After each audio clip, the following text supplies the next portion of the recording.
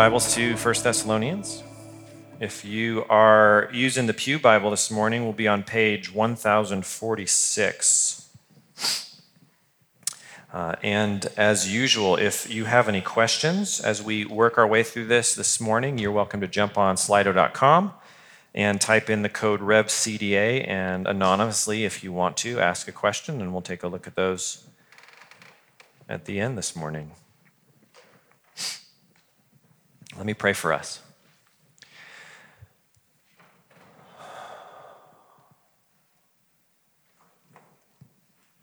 Lord God, you are good to us. You are gracious and kind. You have blessed us with every spiritual blessing in the heavenlies. And we are so often distracted by everything that's going on in the world, in our lives, in our jobs, in our families, that we forget that. We forget that we are beloved children of the King. And God, I pray that you would remind us of those things, that you would remind us of the gospel that we have believed, the good news about Jesus,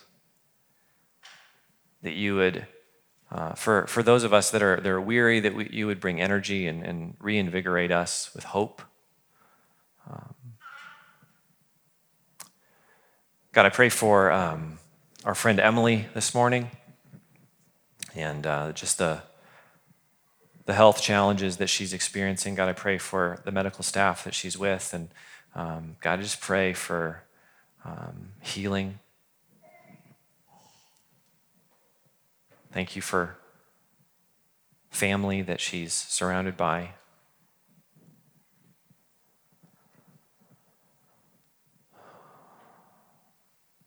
God, I just pray that we would be people that recognize the mission of God on our lives, that have been called out from among the nations to proclaim your good news. Equip us, empower us, encourage us this morning. In Jesus' name, amen.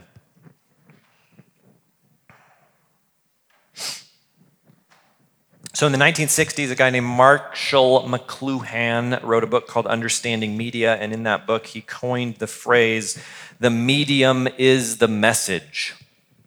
In the advertising world, what this means is how you communicate an idea is just as important as the idea that you communicate. And even how you communicate an idea changes the idea that you communicate. A classic example of this is back in 1960, Richard Nixon and John F. Kennedy debated each other on live television. Those who watched the debate on TV believed that JFK won. Those who listened to the debate on radio believed that Nixon won. They were absorbing the same information through both mediums, but those TV viewers saw JFK's youthful, attractive face and believed that he won the debate. The way that people perceived the information they were getting affected the way they understood that information. And this is true of us when we seek to be people who preach the gospel, who share the good news about Jesus with others. The way we do that affects the way people understand the message.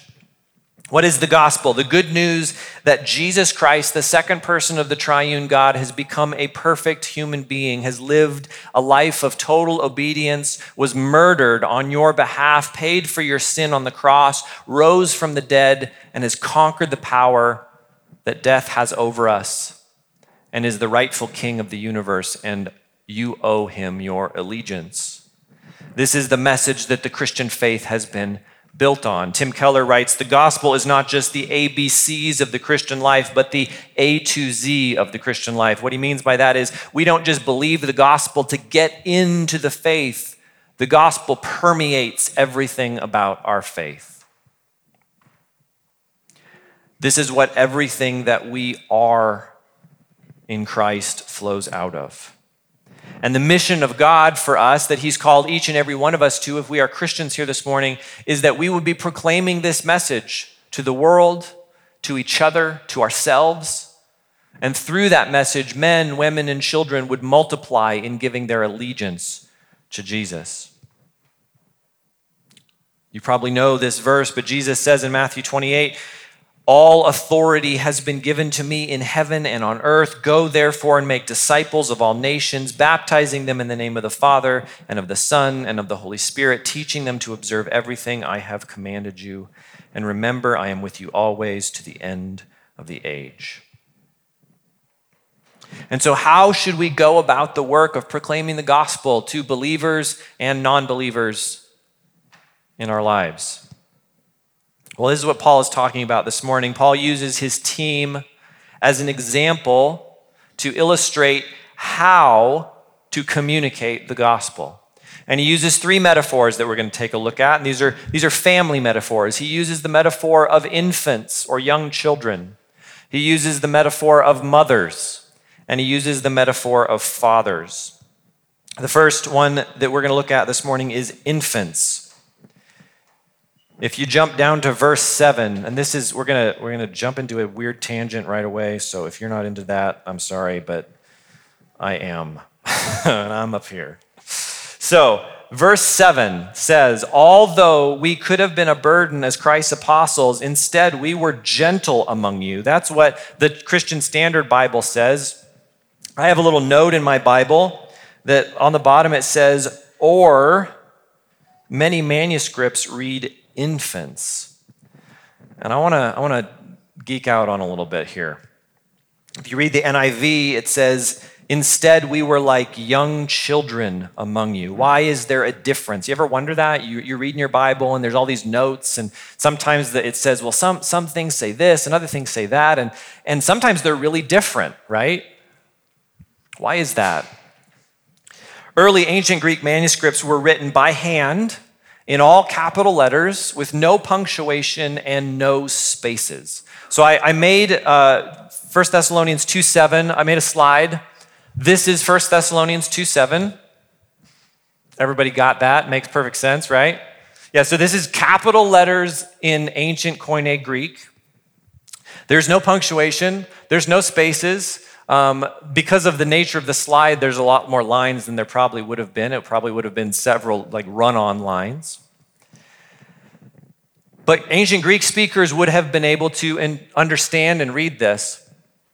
And when a manuscript, we've talked about this before, but when an ancient manuscript, hand-copied, wore out, a professional scribe would come alongside with a new blank piece of paper and would go letter by letter, copying each word over into the new document. And so, if you can go to the next slide, this line right here is two words. The words "we were," the verb "we were," and then the word "infant." And I think the next slide makes that a little clearer. Yeah, there you go. You can see that little red line maybe. That part of the word is infants. That part of the word is "we were." You'll notice that the last letter of the verb and the first letter of the noun are both what we would call the letter N. So a lot of our manuscripts of the New Testament have two N's, the end of "we were" and the beginning of "infants," but some of them have only one end. And I think that's maybe the next slide. Yeah, so if you take that N off there, then you get rid of the word infant and it becomes the word gentle. So in the field of what's called textual criticism, these are Bible scholars that focus their whole life's work on figuring out what the Bible originally said. They come into this verse and they say, okay, most of the really early copies we have of 1 Thessalonians, one copy we have is very, very early. It's from the 2nd century. It says infants. But then later on, there's a bunch of copies that say gentle. And so they have to do a little bit of detective work, and that what they assume happens is that this scribe that's going letter by letter by letter, back and forth, copying a manuscript, copies over that first N and then misses the second N and turns the word infants into gentle.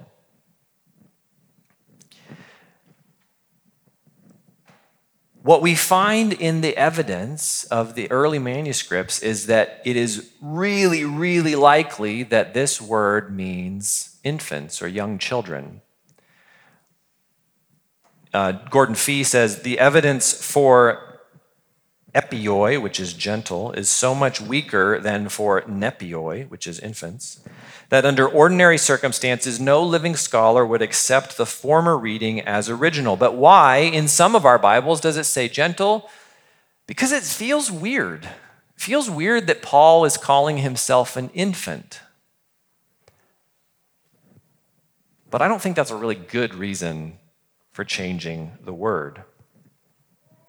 Why do I bring something like that up? One, I think it's interesting. I really like textual criticism. That's kind of one of my geeky hobbies. But it's a reminder for all of us that translation is the first step in interpretation. As you study, and I would hope that you would all be students of Scripture, get into the habit of reading the footnotes in your Bible. Get into the habit of checking other English translations. Because I think that's the best way to gain a good understanding of what the text is saying. It's also a reminder, I think, of how confident we can be in the text of Scripture. Because the more you study textual criticism, this branch of biblical studies that's looking for what the original text means, the more you realize that these guys and women have this nailed down. They know that they know that they know what these manuscripts originally said. Even though different Bible translation committees make different choices sometimes, they go back to a Greek text that we are absolutely sure that we can be confident in. So, since it is dependent on the flow of my 3-point sermon to understand this word as being infants, we're going to go with infants. Paul says that the first way that he communicated his gospel was like an infant. And what does he mean by that? Look at verses 1 and 2. For you yourselves know, brothers and sisters, that our visit with you was not without result. On the contrary, after we had previously suffered and were treated outrageously in Philippi, as you know, we were emboldened by our God to speak the gospel of God to you in spite of great opposition. The first characteristic of infants that Paul points out is boldness. Paul and Silas had just been treated terribly at Philippi. You can read about it in the book of Acts. They were arrested, they were beaten, they were thrown in prison illegally. And they could have responded by retreating, by deciding that they were wrong, by rethinking their plans. But the opposition to their message actually provoked them to push harder. How many of you have had little children who go up to mom for a snack and mom says no? What do they do next? Go ask dad. See if dad gives them a different answer. This is boldness.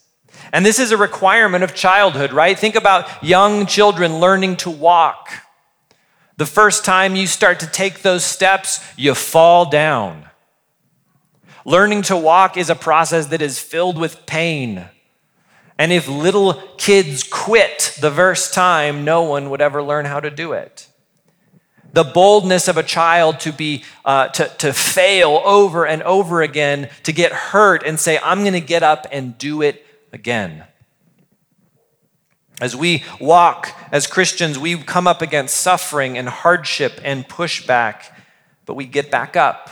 And through the Holy Spirit's power, we try again.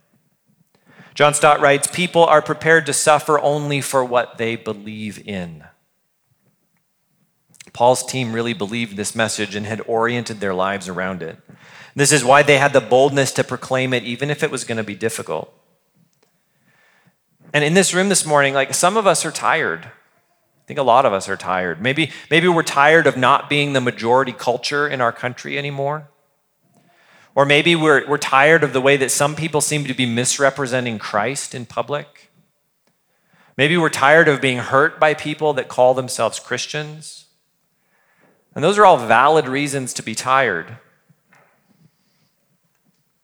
But Paul, as he illustrates his communication of the gospel, he just doesn't give up. He keeps going. He communicates the gospel with boldness. Moving on in verse 3, he says, "For our exhortation didn't come from error or impurity or an intent to deceive. Instead, just as we have been approved by God to be entrusted with the gospel, so we speak, not to please people, but rather God who examines our hearts." The next characteristic of small children that Paul says that they had is truthfulness. What Paul is probably thinking about is this tendency in his day for traveling philosophers to earn a living by going from city to city, tricking people into buying their program. You come into the town and you preach.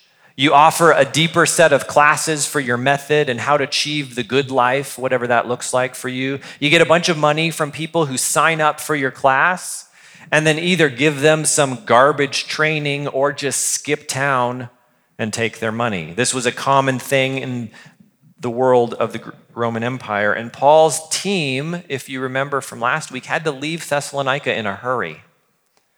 And he doesn't want the Thessalonians to think that their motives were based in falsehood.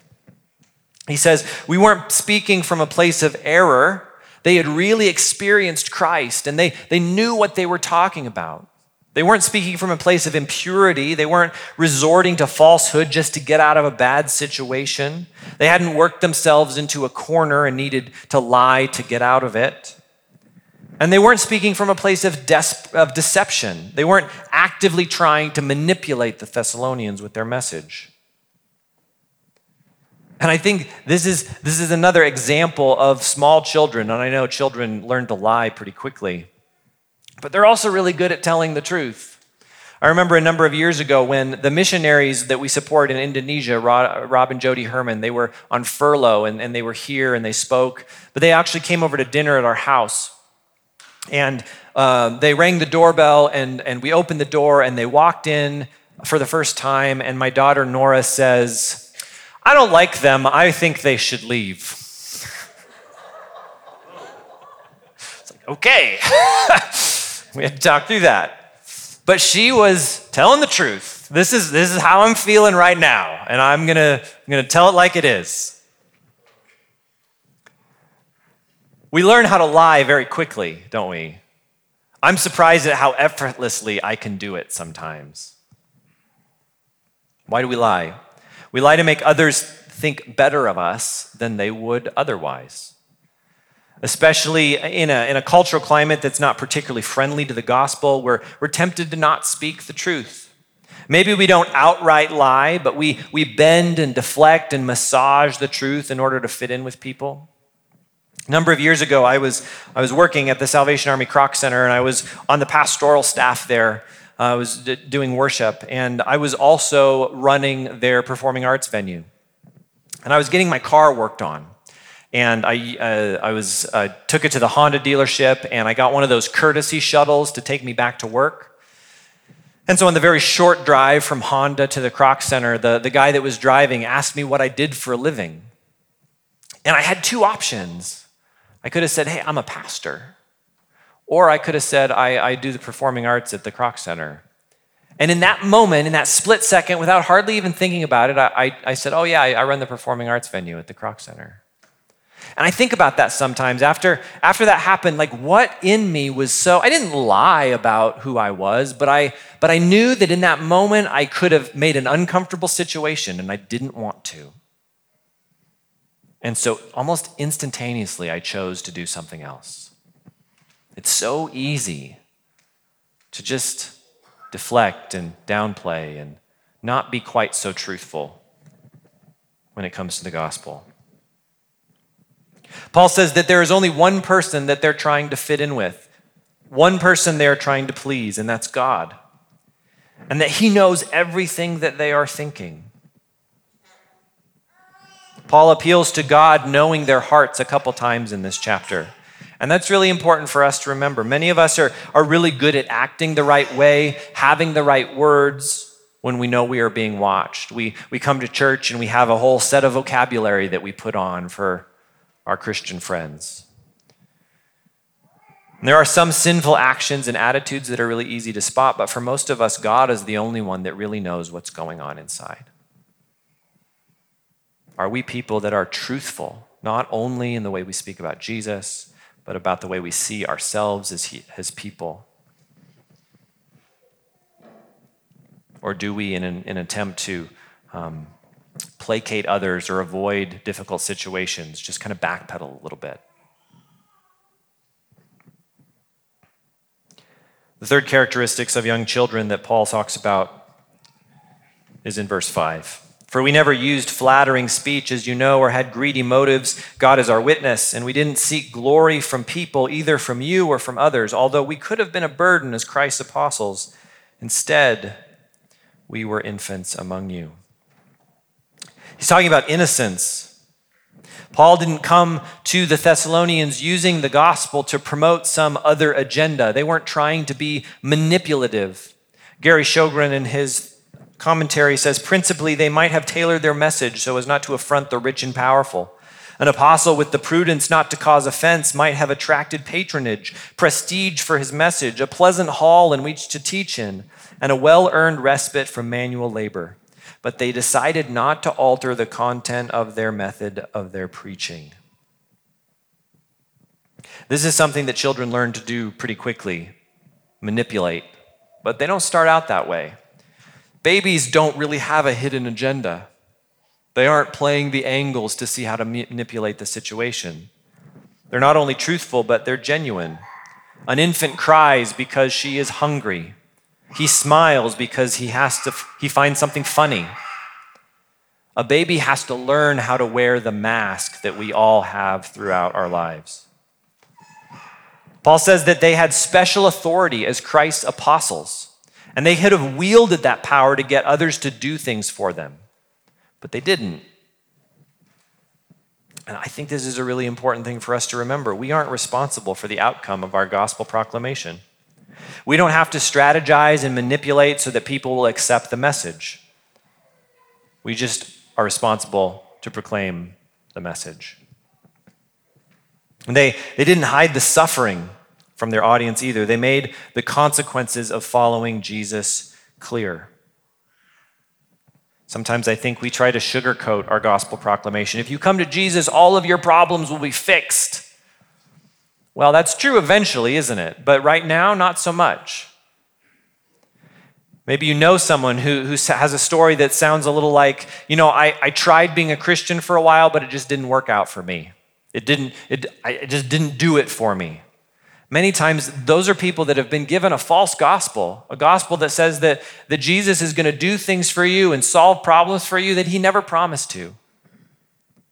It's important that we share the gospel clearly and truthfully, not with an agenda to manipulate or deceive. How we communicate the gospel matters. And Paul says, we were innocent like little children or babies among you. But the next metaphor Paul uses starts in the back half of verse 7. As a nurse nurtures her own children, we cared so much for you that we were pleased to share with you not only the gospel of God, but also our own lives, because you had become dear to us. For you remember our labor and hardship, brothers and sisters, working night and day so that we would not burden any of you. We preached God's gospel to you. You are witnesses, and so is God, of how devoutly, righteously, and blamelessly we conducted ourselves with you believers. Paul here identifies himself with a nursing mother, a woman who is breastfeeding her own children. I think in our tradition, we sometimes struggle with gender stereotypes in the church. This is masculine and that's feminine. The reality is the list of what is in each of those buckets changes over time based on our culture. But we get uncomfortable when it seems like men are being too feminine or women are being too masculine. But the scriptures have no problem using all kinds of analogies to explain what the heart of God, who is neither male nor female, what God's heart is like. In Psalm 90, we read, before the mountains were born, before you gave birth to the earth and the world, from eternity to eternity, you are God. Isaiah 42 says, I have kept silent from ages past. I have been quiet and restrained myself, but now I will groan like a woman in labor, gasping breathlessly. That's God speaking again. In Isaiah 66, as a mother comforts her son, so I will comfort you, and you will be comforted in Jerusalem. Again, God, who throughout the scriptures self-identifies as a father, has no problem using motherly language to describe how he cares for his people. Paul picks up on this. He uses motherly language here and in other places. In Galatians 4, he says, "My children, I am suffering labor pains for you until Christ is formed in you." And Paul says that he, as a nursing mother, not only shares the gospel with the Thessalonians, but his whole life. And some of you here are nursing mothers. You didn't just go through the struggle of bringing a new life into the world. You are hour by hour sustaining that life from your own body. You deprive yourself of sleep, of energy, of your own personal preferences and desires, all to make sure that the daily needs of this other person are met. See, Paul wasn't content to have a crusade in Thessalonica, to roll in, to preach the gospel, to give an altar call, and then leave town. He poured his life into these people as long as he was able to be there. Gary Sjogren again says, by imparting their very selves, they worked longer hours and got less sleep as a concrete token of love. One of the most powerful ways that the gospel is on display through our church is through people who pour themselves out for others. I know so many testimonies of people who were saved or reconnected to God through the ministry of Revelation Church. And over and over and over again, the story is about the way people loved me. It's not the great preaching. It's not the awesome band. They brought me food when I was sick. They spent time getting to know me. They invited me to their home. They gave me a ride. They helped me move. They spent time with me. Paul says this is the example of a mother, giving up her preferences, her energy, her time in order to cultivate life in another person. Paul's team spent time with the Thessalonians in their homes, in their lives. And this is one of the most important ways that we proclaim the gospel to one another. The primary way that we have chosen to do this sort of gospel ministry at Revelation Church is through our community groups. We gather in homes throughout the week in small groups for meals and Bible study and prayer and building life together. And it would be my desire that all of us would be involved in a community group. If your experience with our church is only what we do on Sunday mornings, it's just not enough. It's good. It is necessary. It's part of the kind of rhythm of our lives that shape us into the image of Christ, but it is incomplete. And I would go so far to say that if you are not deeply investing your life in the lives of other people and letting them invest themselves in you, I guarantee you that your spirituality and your faith is stagnant. Giving yourself away in the lives of other people is a necessary part of being a disciple of Jesus. Ray Ortlund writes, self-awareness takes shape in community. We know ourselves not in isolation, but in the pingbacks we get from others. Ortlund hits on this idea that the way the gospel sinks into our lives is through intimate relationships with other people. And I want to push on this a little bit since we're here. And this is, some of us are here visiting and just checking out the church, and we're glad you're here. But this is a little bit of family business. As far as I'm aware, there is only one couple in our church over the age of 50 that is involved in a community group. And I know that if you're here and you're not engaged in that kind of ministry, you have reasons for that. And some of those reasons might be valid, but I would suggest that many of them are not. Now, some of you who are younger than that aren't stepping into community either, but I want to speak just for a minute to older people in this room. We need you. So many of us are in our 20s and 30s, and we have no idea what we're doing. We all get together and share our ignorance with one another all the time. We need your help to follow Jesus faithfully. We need your help to continue to believe the gospel when life gets hard. Those of you that have been following Jesus faithfully for 30, 40, 50 years have so much to pour into the young people at this church. So really simple ask. If you're not a part of a community group this morning, will you pray about joining one? What would it take for you to make space in your schedule to give of yourself as an expression of the gospel to others in this church? Is it hard? Is it inconvenient? Yes. But remember Paul's analogy of a nursing mother. I've never been a nursing mother, but I know a few. It's hard. The closest I got to this was when our youngest daughter was adopted. We adopted her at birth. And my wife was intent on developing a bond with her that only comes through nursing. And that's hard to do with an adoption. We had all of these contraptions of like formula mixers and little tubes and bags and stuff. And I got up at night and I filled them and I warmed them and I made them, and it was a pain. And I don't need your sympathy because it's not that big a deal if you're not actually nursing mother. But that's as close as I've ever come. And it was hard. And I didn't like it. And I'm so glad that it's over. But we could have settled for less with our brand new baby. But we chose to do something that would impact her in a much deeper way. Paul's mothering of the Thessalonians mattered. For his communication of the gospel, for the good of the Thessalonians, giving himself away relationally to them was how he communicated the truth that God has given himself to us in Christ. The Thessalonians learned how God loved them by the way Paul's team loved them. Paul says he was like an infant among them. He said he was like a nursing mother. And lastly, he said he was like a father. In verse 11, as you know, like a father with his own children, we encouraged, comforted, and implored each one of you to walk worthy of God who calls you into his own kingdom and glory.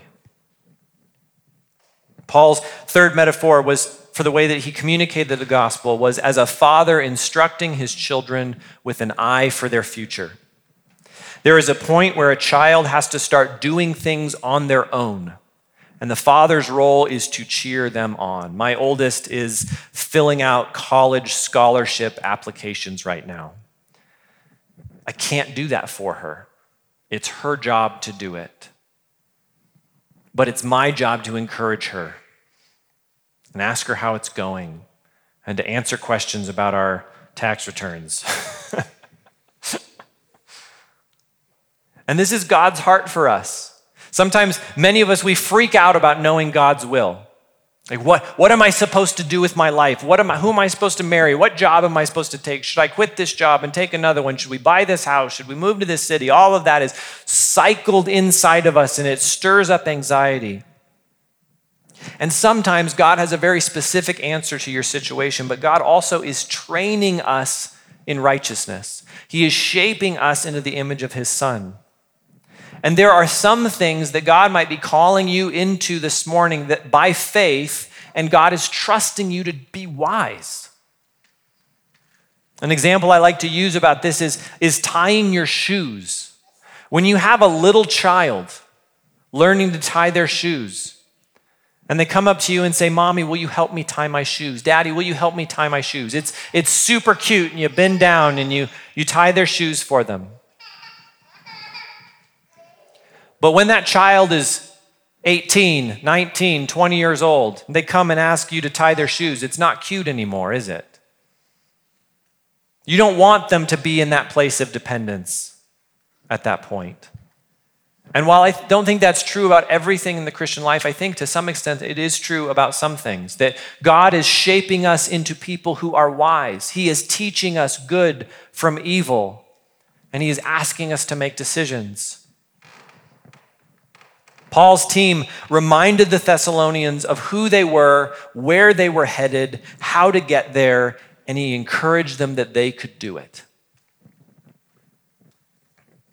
Sometimes as a pastor, and I know some of you are built this way with your personalities, you kind of get a savior complex. You kind of want to be the one that dives in there and fixes everybody's problems for them. But the reality is, like, I can't fix anyone's problems.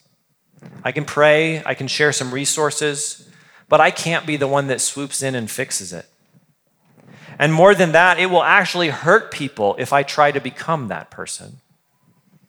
And that goes for all of us. We can't ultimately be the Holy Spirit for one another. We have to let God play that role. But we can encourage each other to live holy lives. We can remind one another of the hope that we look forward to in the kingdom of God one day. We can be examples of God's love in each other's lives.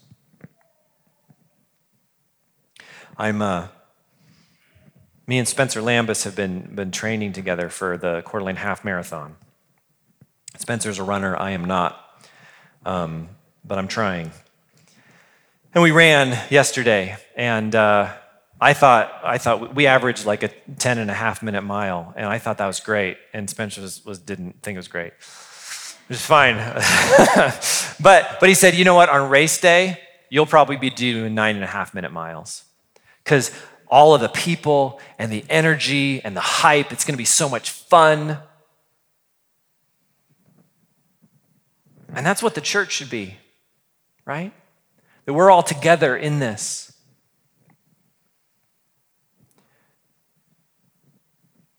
Jesus wins, right?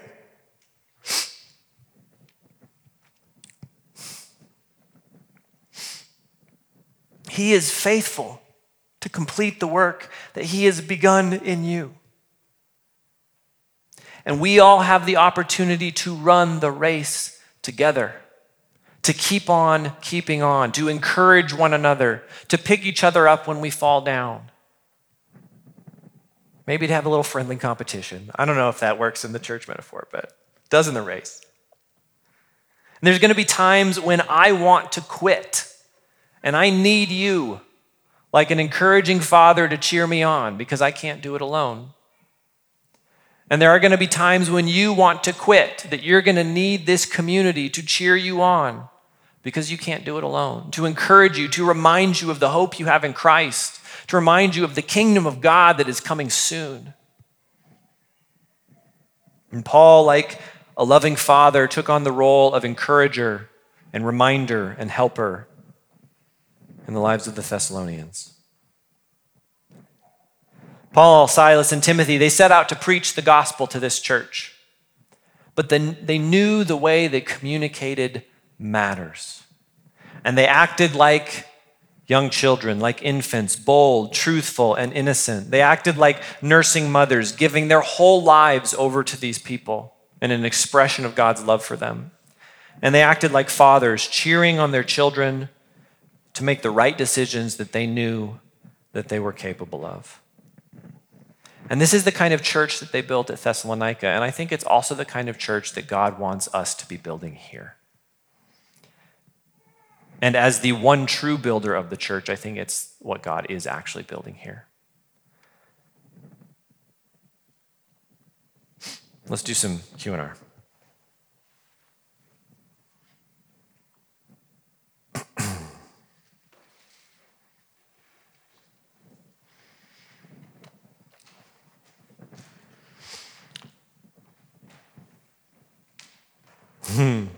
Okay, backing all the way up to the weird Greek grammar part.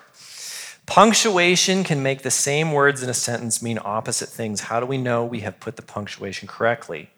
For example, woman, comma, without her man, comma, is nothing, versus woman, colon, without her man is nothing. Same words with opposite points. Yeah. Context is king, right? Like, we have to understand the context. A sentence all by itself, without punctuation, can mean a lot of different things. But that's why when we study the scriptures, when men and women who have devoted their entire lives to giving us the best text that they have, study the scriptures, they look at the words, then they look at the sentences, then they look at the paragraphs and figure out the ideas that are trying to be communicated. They look at the whole book.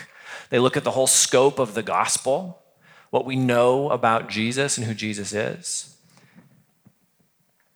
And over time, they've added punctuation the way they think that it makes the most sense. And that's not inspired. They could get it wrong. And I think there's been development over the years in that. But I think as God has entrusted to his people his word over the 2,000 years that we've had it, he has made sure that we have it pretty clearly. So yeah, punctuation is important, but I think we can determine what the right punctuation is in most cases. God is not male or female, but Jesus is male, and God's pronouns are always masculine, never feminine. Can we change God's pronouns? Do pronouns matter? Yeah, I mean, God has masculine pronouns in his Twitter bio, so that's what the ones we use. I think it is important to recognize that while the divine being that created the universe is without gender, he is spirit, he does primarily communicate himself to us as Father, as he. And I think it's important to respect that. And there are movements in the church, some of them are more in good faith than others, that would seek to muddy that a little bit, and I don't think that's appropriate.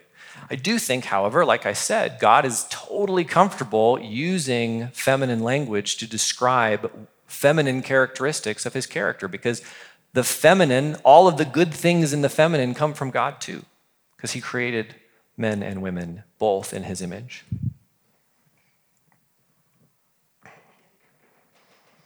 Similar question. You said God is neither gender, and the scriptures is very clear what God's gender is. No.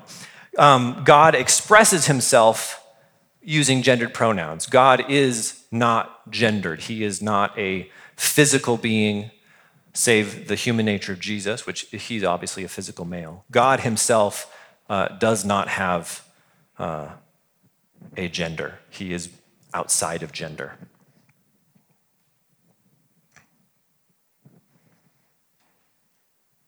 Okay, those are all the questions. Perfect. If that didn't make sense, or you have more questions about that, I'd love to talk further. But I think it's important to differentiate between the way that God expresses himself and what God is in his being. And what God is in his being exists before creation, before matter, before time and space. And so the idea of gender in God doesn't work in his essence. And he contains the attributes of both men and women, because he's created both in his image. We're going to take communion. This is another medium that we use to communicate our message of the gospel. The communion table is a communication of the gospel. Paul says in 1 Corinthians 11, "For as often as you eat this bread and drink this cup, you proclaim the Lord's death until he comes." So as we take the broken bread and the cup together, we remember Jesus' death on our behalf and receive afresh his grace for us. We acknowledge his love for us, and we pledge our allegiance to him. So I would invite you, if you are a Christian here this morning, you are welcome to come take communion. There's wine and juice per the dictates of your conscience. You can come take it as the band plays. Back to your seats and take it when you're ready. You can also stand or sit as we worship. You can come to the prayer rugs up front and kneel and pray if you'd like. I've often say that changing the posture of your body helps us change the posture of our hearts. And to prepare our hearts for the communion meal, we are going to remind ourselves of the allegiance we have to Jesus by reciting the Nicene Creed together. This ancient Christian creed is one of the areas that all Christians worldwide are unified in our belief of who God is.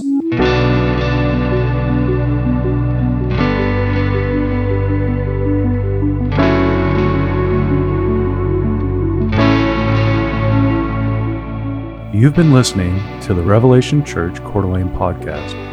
Learn more about Revelation Church at revelationcda.com.